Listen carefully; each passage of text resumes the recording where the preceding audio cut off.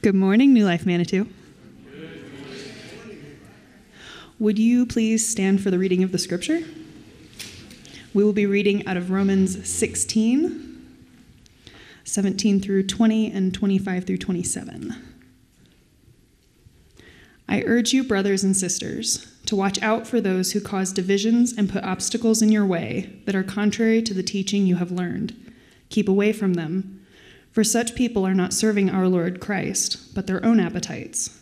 By smooth talk and flattery, they deceive the minds of naive people. Everyone has heard about your obedience, so I rejoice because of you.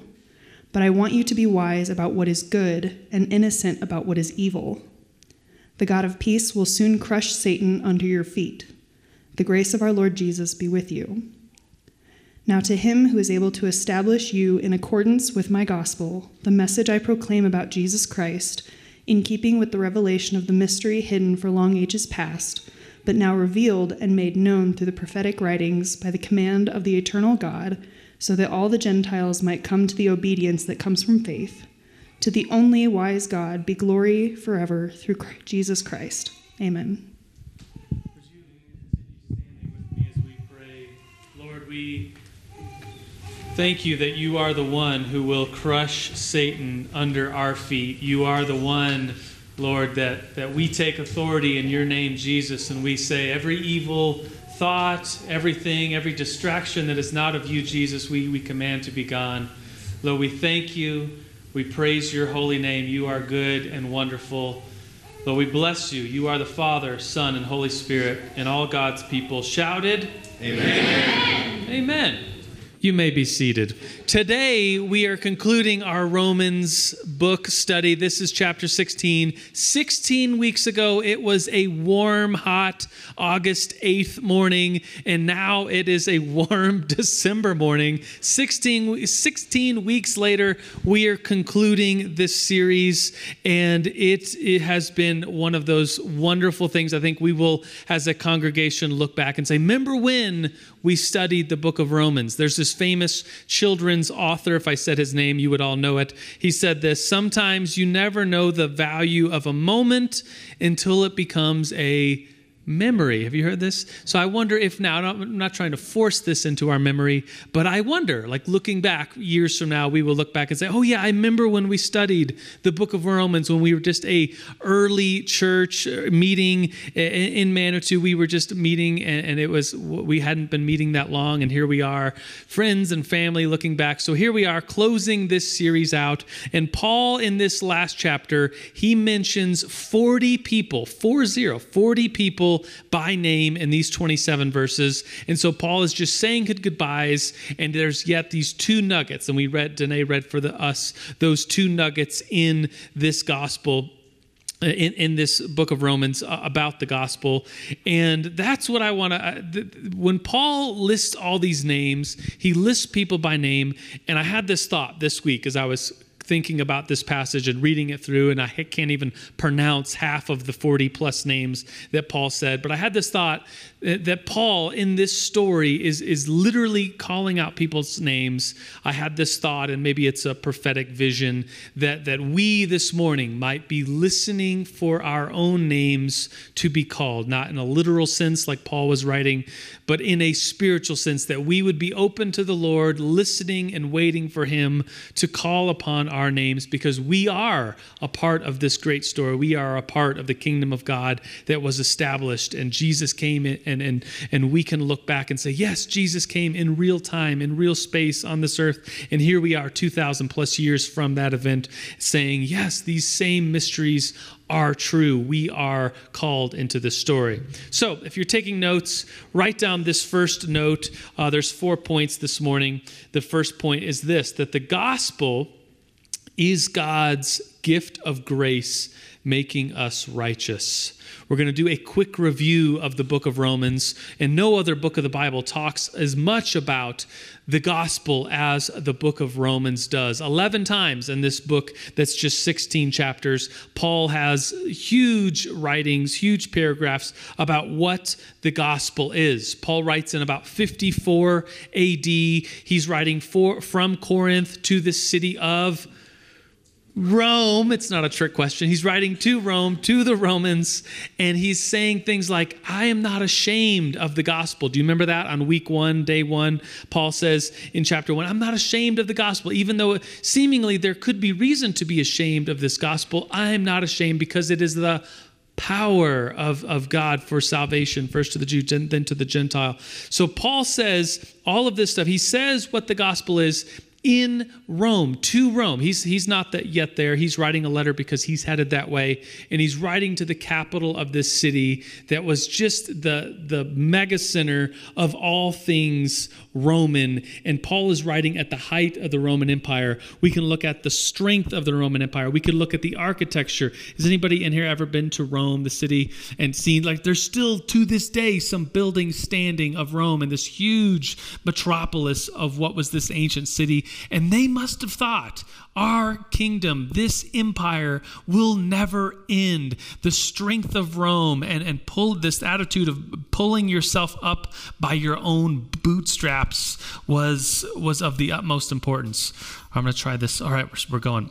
Do you want to hear the story of the mythology story of how Rome started? So if you don't know the story, maybe some of you have taken Roman history, there's this mythology that two twin brothers were born, and the father didn't like them, so they left these two little babies out in the woods. And these two little babies, even at the baby stage of babiness, pulled themselves up from their own bootstraps, as the saying goes, and found a wolf to nurse them. And so there's this iconic image of these two twin boys fighting each other to suckle on a wolf. That's the image of the foundation of Rome. And their names were Romulus, keep that name in mind, Rome, Romulus, and Remus. And when they get a little bit older, these boys started fighting over whose land was whose. And one boy kills his other brother. And his name was Romulus, Rome, kills Remus and founds Rome. And the Roman people are like, yay, that's our story. What? Like, what a horrible, vicious, just ungodly story. And so Paul writes to these people, these Romans, who in their mythology are just pulling themselves up by their own bootstraps and conquering the world, the fierceness, the ferociousness, the strength, the brutality of Rome. Paul says to this culture, you think you're in control. You think you own the world, and you think your empire will never end. But guess what? Guess who is really in charge?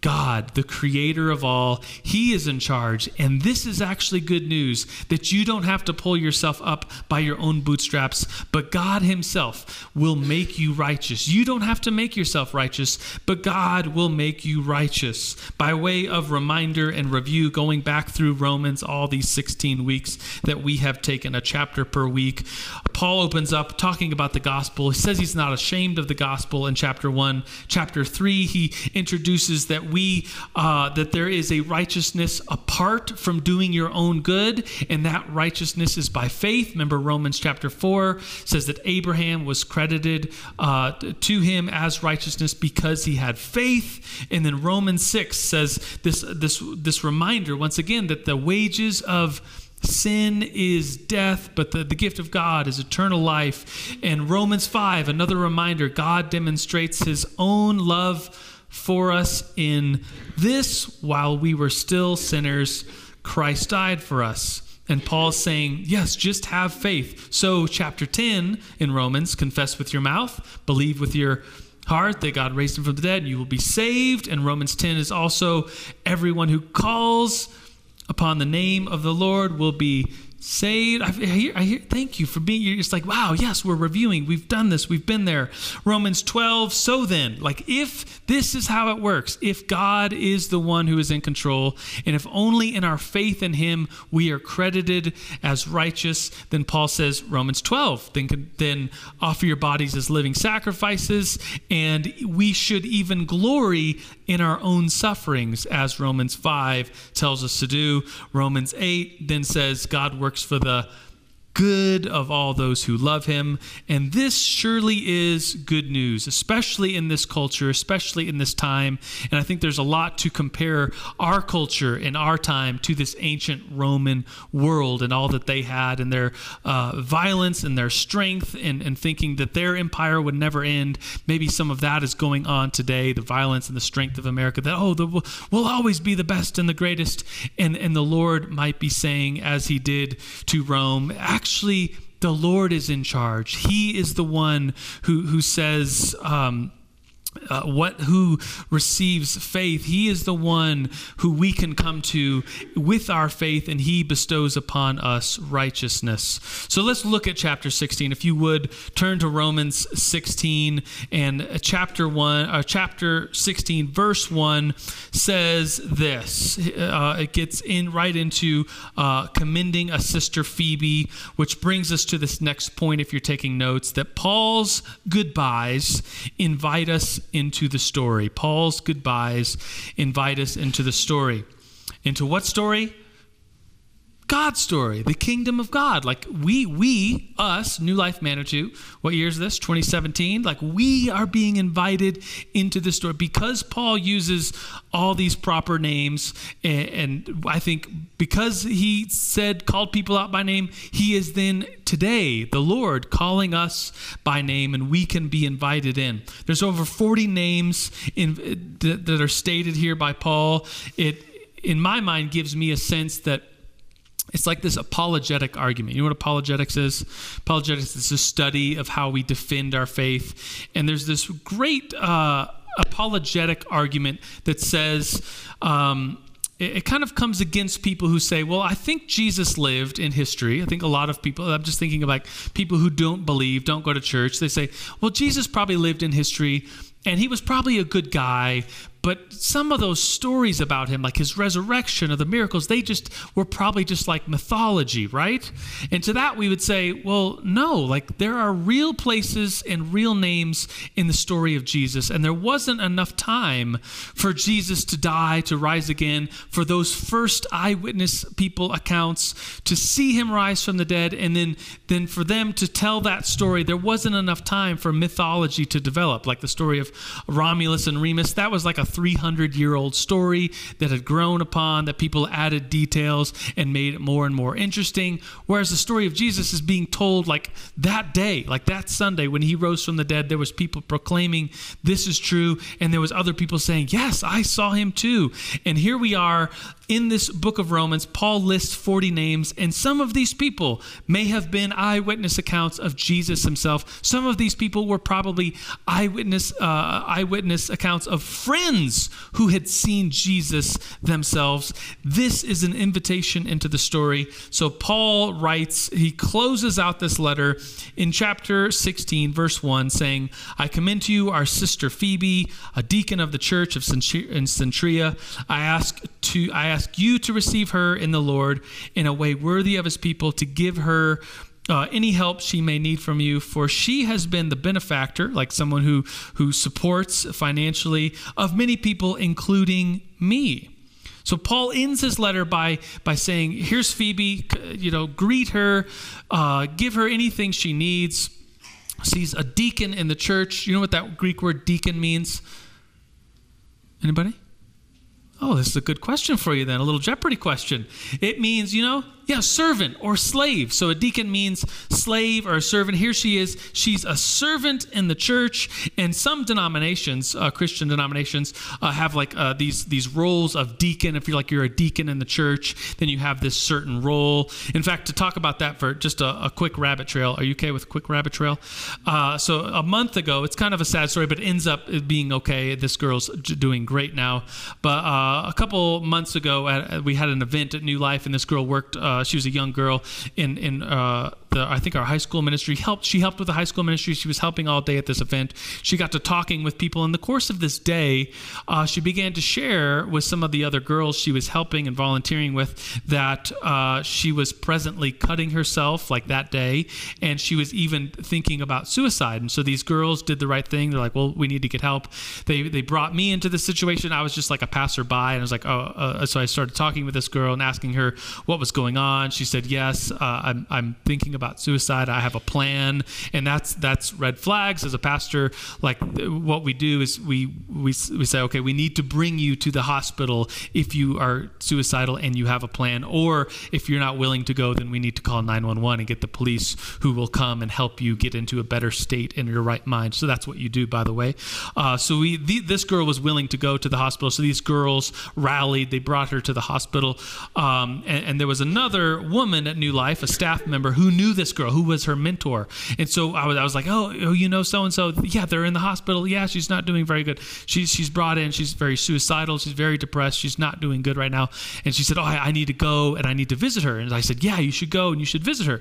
And I said, well, I do this a lot as a pastor. And I said, they probably won't let you see her unless you're like a pastor in the church, and you're not a pastor yet. She's actually on the track to become a pastor. She's on New Life staff. And I said, they won't let you in unless you're a pastor or you're a deacon. And so I said, I hereby declare that you are a servant in the church. And she had her New Life badge. I felt with full confidence that she is a deacon in our church. Like, we don't really do that whole deacon thing, do we, Scott? I mean, we do elder things. Scott's our elder.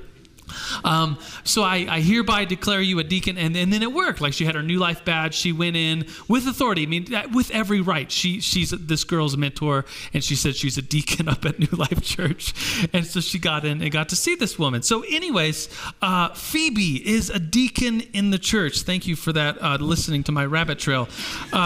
Phoebe's a deacon in the church, a servant in the church, and he goes right from Phoebe to talk about Priscilla and Aquila. Sounds like two women's names, but one's a woman and one's a man. Priscilla and Aquila, my co-workers in Christ, they risked their lives for me. Not only I, but all the churches of the Gentiles are grateful to them. Like, what a tagline to be put upon your name. And greet also the church that meets in their house. So it's always interesting.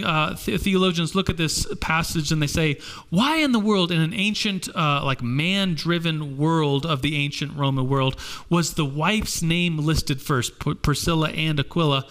And we would say, wasn't that the culture back then that the men had the leadership role and the women were to be crushed under society?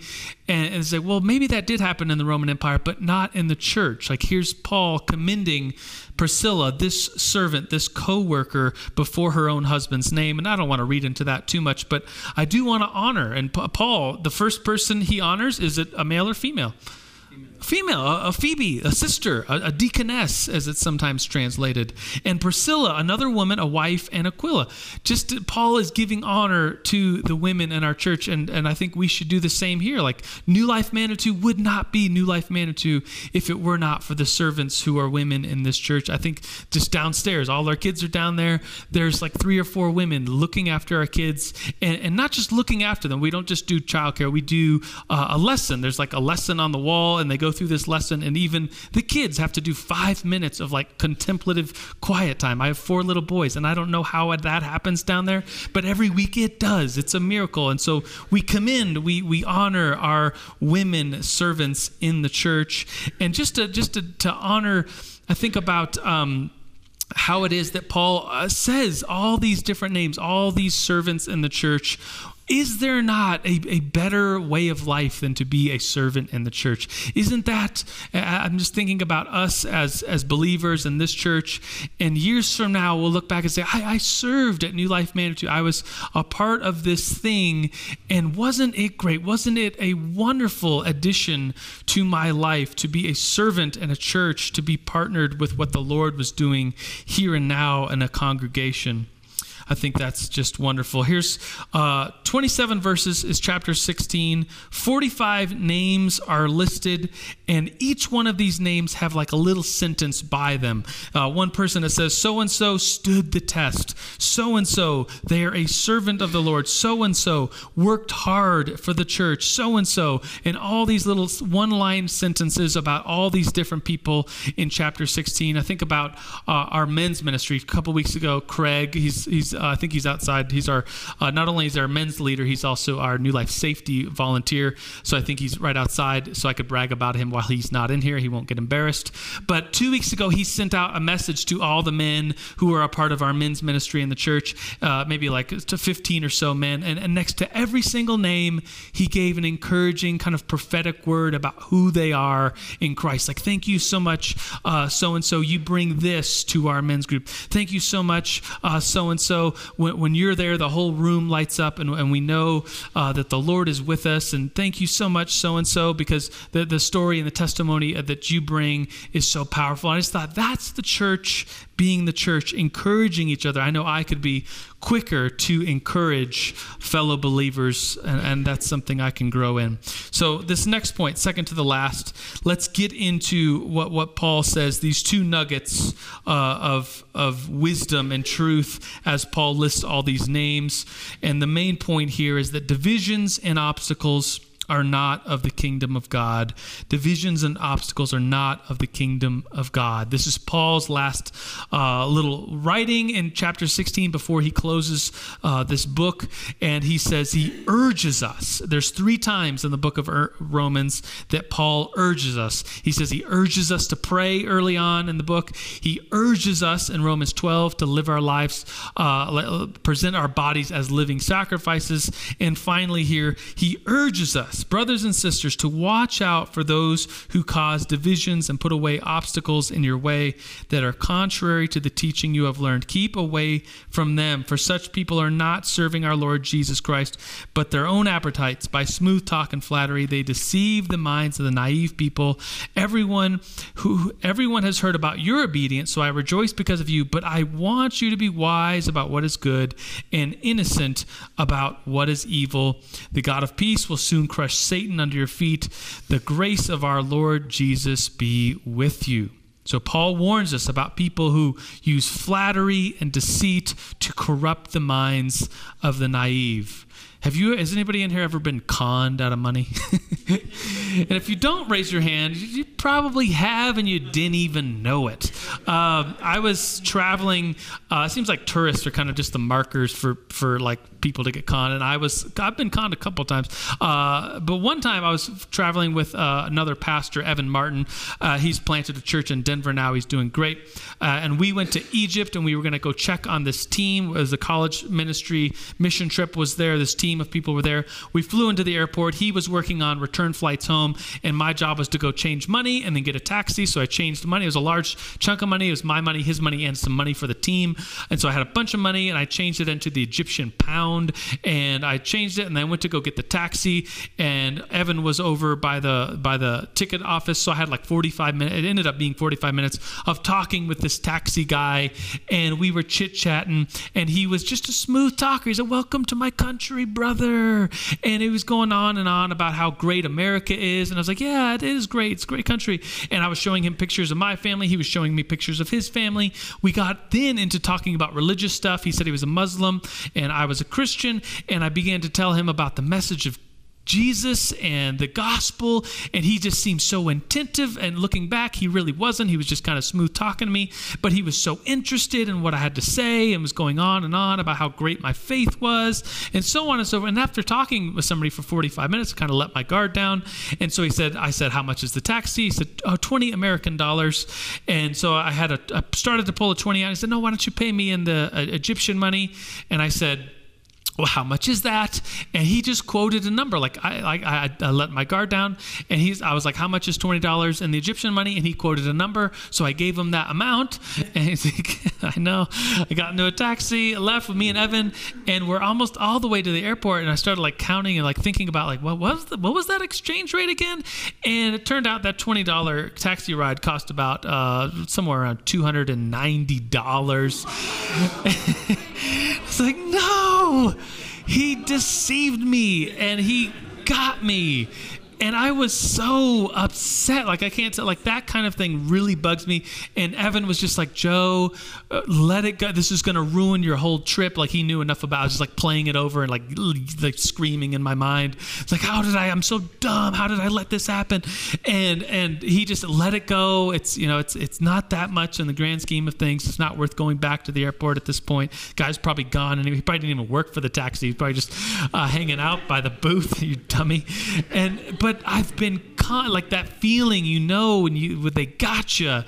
And Paul says, I urge you, brothers and sisters, watch out for those kinds of people. Not the kind of people that can take your money, but the kind of people who can bring in deceit, the kind of people who will take your naive thinking, and we all have naive thinking, and introduce wrong thoughts, and that will bring in division, and it'll bring in traps. I think we are all interested in drama as people, just as humanity, and seeing drama and train wrecks. And we see that all the time on Facebook, and like these traps set before us of someone saying something. It's like, I think I'll just kind of gingerly disagree with that. And you do, and then it just blows up at you, and it creates division, even amongst our own brothers and sisters.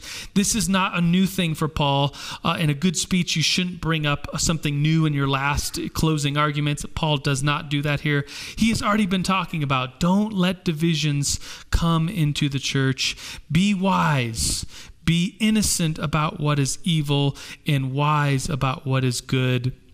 And then Satan will crush under our feet all that is evil. So I want to leave with this last point here, the fourth and final point, the question. Is the gospel your gospel? Looking at, skipping down to Romans 16, verse 25, Paul says, now to him, he's talking about God, to him who is able to establish you in accordance with my gospel. The first time I read through that, I was like, wait, why is Paul calling it my gospel? And this isn't the first time he does this. He does it a couple other times in Romans, once in the book of Timothy. He refers to the gospel as my gospel. And the first reading through, I was like, is this just Paul? You could say, is he being arrogant? Is he saying that this is his? But no, the whole book of Romans is about how God is the author of all things and how he is the one, the good news that he is the one who is saving us. Paul is reminding us that he has accepted this gospel. He's not the kind of leader saying, go, come on, troops, go into battle. But he's saying, this is me, this is mine. Follow me as I go into battle. I have accepted this gospel. Have you, New Life Manitou, accepted this gospel? I think a lot of people look at Christianity, people that I know, I talk to people, my office is the different coffee shops in Manitou, so I often get into conversations. Oh, what do you do? They're, I'm a pastor, and we get into somewhat religious conversations. And sometimes people are just like, Christianity's so confusing. The book of the Bible, it's so big. It's so, thick book that you guys believe in, and there's all these different denominations. Like, what's really, what's the nutshell of Christianity? And I would say, well, the nutshell, if it was to all be summarized down, we would say that we proclaim Jesus as God. Jesus has made known to us the gospel. That Paul concludes saying, the revelation of the mystery hidden from ages long ago, verse 26, has been revealed and made known now through Jesus. Because he has come and he is fully God, we can accept his truth. And he is the Lord. He is the one who fully can save us. And is the gospel your gospel? In a couple of minutes, we're going to close and say a prayer in unison. Today, we're going to say the Nicene Creed together, the declaration of what it is that we believe as Christians. But as this sermon ends, I'm going to conclude with the last 11 words that Paul leaves us with in the book of Romans. He has 11 words and then an amen. He says this, to the only wise God be glory forever through Jesus Christ. Amen. Reminds me of Romans 11, where Paul says this very famous line, for from him, through him, and to him are all things. To him be the glory forever. Amen. So would you bow your heads with me this morning? Would you humble your heart? Would you listen for the voice of the Lord to, like I opened up saying, calling our own names? Would you listen now for your own name to be called and what the Lord would say to you? Lord, we do, as New Life Manitou, open our hearts, our minds to you. You are the only wise God. Oh, we declare that to you be glory forever and ever through Jesus Christ. And Lord, as these next weeks, we study the coming, your Advent, the Christmas season, that Lord, we look back and we thank you that God, you, the creator of all things, came as one of us. We look back and thank you. And then we also, Lord, at the same time, look forward and say, Lord, you are coming back again. And our hope is in that this Sunday as we celebrate hope. Lord, we thank you that you are the true hope of this world, that you are the only wise God, and to you be forever glory and honor and praise. We worship you and praise you, Lord. Amen. Would you stand with me? We're going to close, and we'll declare this as a declaration of what we believe. We'll declare this as a prayer. These are the words of the Nicene Creed, if you would say them with me. We believe in one God, the Father Almighty, maker of heaven and earth, of all things visible and invisible, and one Lord, Jesus Christ, the Son of God, the only begotten of the Father before all ages, light of light, true God of true God, begotten, not made, of one essence with the Father, by whom all things were made, who for us men and our salvation came down from heaven, was incarnate of the Holy Spirit and the Virgin Mary, and became man, and was crucified for us under Pontius Pilate, suffered and was buried. On the third day he rose again, according to the Scriptures. He ascended into heaven. He sits at the right hand of the Father. He shall come again in glory to judge the living and the dead, whose kingdom shall have no end. And we believe in the Holy Spirit, the Lord, the giver of life, who proceeds from the Father, who with the Father and the Son is worshipped and glorified, who spoke by the prophets. In one holy, Catholic, and apostolic church, we acknowledge one baptism for the remission of sins. We look for the resurrection of the dead and the life of the world to come. Amen.